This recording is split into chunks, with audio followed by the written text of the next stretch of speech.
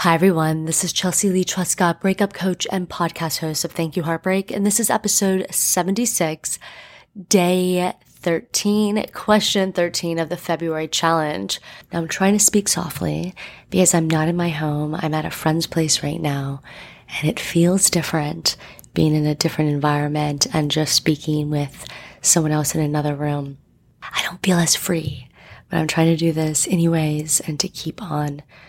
I do want to read to you guys something that I had written last Valentine's Day, and we're approaching that day within minutes, under an hour. So I would love to share it with you if I can possibly pull it up. And then we will get into day 13's question. Whoever you're with and wherever you are, love that. It may not sound romantic, but nothing lasts forever. Not this holiday, not this date you're on, not even your singleness. Try to keep that at the forefront of your mind. As you're loving someone, remember, let me love them deeper. Let me show them how I've been listening. Let me let the fault finding go. Let me give up my forcefulness and let my love be. Let me trust in what comes and goes in the love I have now, right now, in this very rare moment. As you're sitting with yourself, by yourself, remember, there will be a day when my partner is hovering over my back, ready to head out into the world together. There will be a day when my child is hanging off one breast or begging me for more chicken fingers. There will be a day when I can't just stare off into space without someone looking and asking me what in God's name is on my mind. One day, there will be less and little solitude. I remember the night that this all hit me. I was alone and I couldn't go to sleep, and I was worried about how it would all affect me in the morning. But instead of beating myself up per usual, I got out of bed at 3 a.m., heated up some pizza, put on my headphones with music blasting, to respect my neighbors, of course, and I jammed out. No joke, I danced. Because I realized that the sleeplessness wouldn't last forever. The pizza wouldn't last forever. The song wouldn't last forever. My singleness wouldn't last forever. And neither would this perspective. I seized the lull and turned it into a moment I will never forget. I hope you find a way to excite the people in front of you today. And so importantly, I hope you excite yourself. Remember, you're dating yourself for the rest of your life. Don't hold back the love. So I wrote that just a few days after my own breakup last year, and I can still feel it, and I still remember that day so well, that night so well, when I got up and I started dancing. And it felt so extraordinary, but it felt so unlike me, because I was someone that if I didn't go to sleep at a certain time, I always go to sleep late, but I would start panicking that I was going to have no energy the next day, that I would feel wasteful, that I would feel useless, that I would feel lazy, that I would get nowhere in my life. I mean, I would beat myself up, and I have a history of this. Obviously, that didn't put me to sleep. It just made me hate myself and hate all the choices I had made leading up to that hour when I was in bed. And there were so many days when I couldn't even lift myself out of bed. I certainly couldn't make my way out of my apartment. And I remember that something came over me, that while I was not able to go to sleep, I was able to lift myself up. And I felt the ability to be moved. I felt lighter. I didn't feel the dread and the depression like I had for years. And I felt like instead of shackling myself to my bed and beating down on myself, why don't I celebrate that at 3 a.m., I'm not asleep, but I feel alive. I at least feel alive. I'm awake to something. And I did. I celebrated that. I had pizza. I ate it. I listened to music. I remember listening to this song that some guy I had been dating in New York had played for me. And it was such an emotional song. I couldn't find it. Some weird shit had happened with him. But when I listened to this song, I remember just having no animosity, nothing toward him. I heard the song in a new way. And it woke me up to the reality that we move through things. But also, with that said, we often forget that we can move through things and that we will. And so that's what I mean when I say that, the song won't last, the pizza won't last, my singleness won't last, and neither will this perspective. Hold on to the perspectives where you feel like something is possible, even if it's you just staying awake in the night and letting yourself be curious about whatever is in front of you. If there's some book that you've got to read, let yourself read it without putting yourself down because you're not going to get sleep. Because there will be other nights, maybe many other nights potentially, where you can't bring yourself to take anything in, where you can't help yourself to take new thoughts in through words, where you feel like you have no interest in someone else's story, where you have no ability to let yourself get lost for an hour in something else in another world that isn't your own. So that is my encouragement to you. If you're listening to this on Valentine's Day, remember that whatever you're feeling, it may not last forever. Relationships, the one you're in, may not last forever. Often they don't. Often relationships bring us to whatever and whoever is next. And so I say this not for you to be cynical or suspicious or to become detached and removed and fearful. I say this for you to wake back up. Wake up and treat the relationship that you're in as if it's new. As if it's something that you're still trying to lure in, trying to capture and captivate. Love harder, love with more clarity, love with more presence, love with more allowance, with more opening, with more generosity, because it may not last forever. And it's not a bold move to think that you're entitled to any of this, to any love that you have and are receiving right now. The date is February 13th, 2019. Today I want to feel taken care of.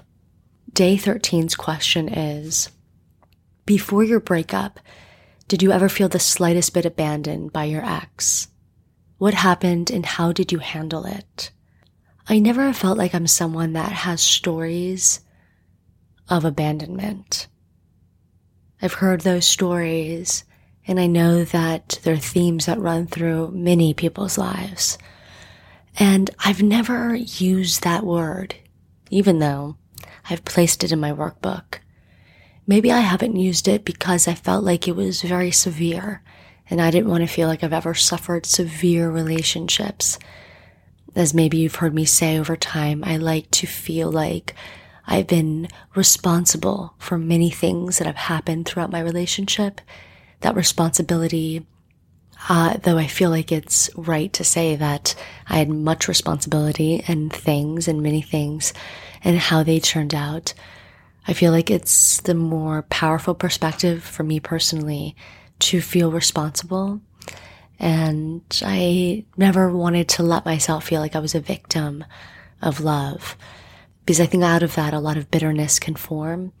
And also I just always want to thank my exes and the loves in my life. And I feel like that word abandonment, it's a painful narrative. That said, there's no reason to deny the realities that you've experienced. So while I would say that I've never looked back on the stories and the loves in my life and said, these were stories, these were narratives of abandonment, the reality is that in plenty of my relationships, and perhaps in all of them at some point, yeah, I felt deserted.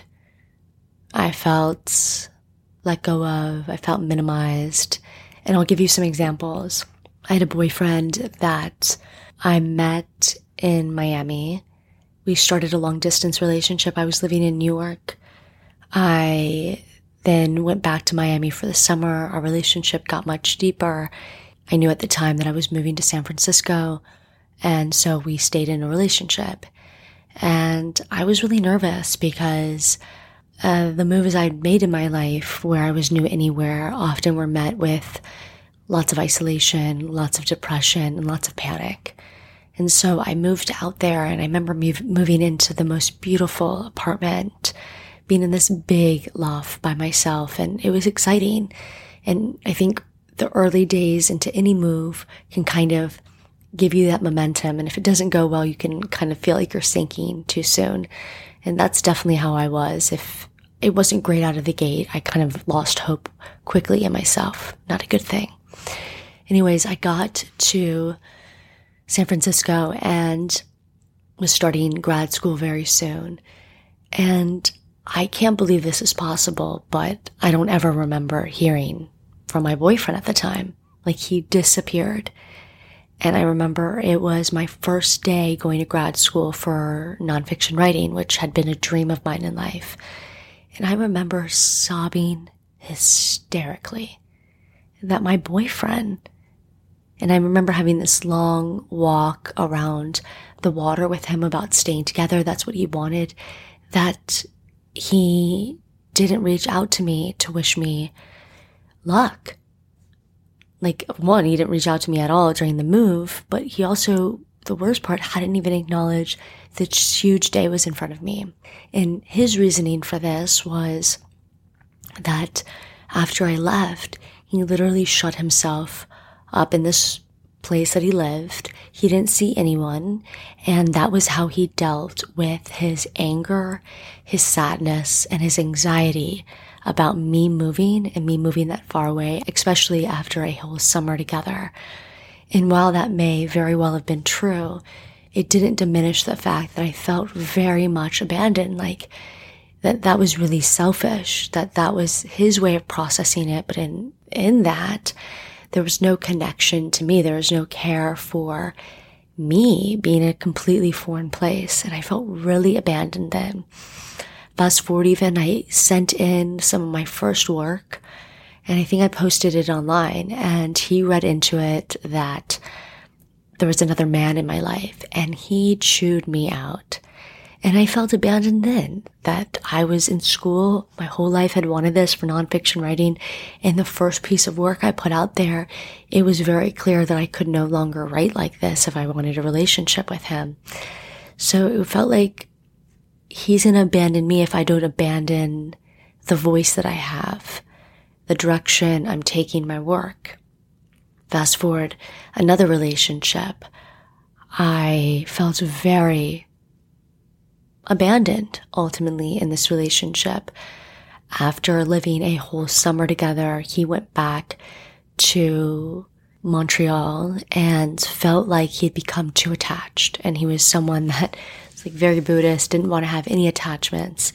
And in order to, quite similar to the boyfriend before, overcome the feeling of being alone again, of dealing with his anxiety, his anger about being away, his sadness, that he had to throw himself into something else and away from me. So he shifted his attention off our relationship and into protesting. And so he would spend all of his hours after work going to protests all night, and he'd get home and he'd have no voice and would be too tired and couldn't talk to me. And it felt like abandonment, like in the blink of an eye, going from someone that absolutely adores and dedicates all of themselves, and maybe that's a red flag, to you, to having all of that taken and having no conversation about it. Like, you have to piece it together. And that was just the beginning. Then it was taking away his international plan, because he wanted to save money, or he felt he had never had a phone before me, and now he had one. He felt like too consumed by it. So all those early morning phone calls that I got, I didn't get them anymore. I had to call, and I felt abandoned in that way. And then he would turn his phone off at night. I'd feel it went on and on. My sister went to rehab. He disappeared. I had a doctorate interview and he disappeared. He left early from my master's thesis reading and graduation. I felt really abandoned. And there were smaller moments even. Honestly, that relationship. But I never wanted to use that word. Fast forward, in my past relationship, I never felt anything as selfish and it never felt like traumatic like that. And I don't think that my ex was that person that could do something like that. He was very much about being in contact, and I love him for that. But there are other things that sometimes we don't think of as being a form of abandonment. Sometimes people abandon their belief in you. They abandon their support in you, their cheerleading of you. And they do this when perhaps they're threatened of what your dream, the impact it will have on you and the direction that it will take you. So I remember at times feeling like, so a big one is I felt that he had lost interest in my career and everything that was risking everything on, and was, again, and this has been a theme in my relationships, was the beginning thing that drew someone to me. And it was hurtful to feel like I didn't have best friends that were cheering for me necessarily at that time. And then my boyfriend wasn't curious about it either. And how did I handle it?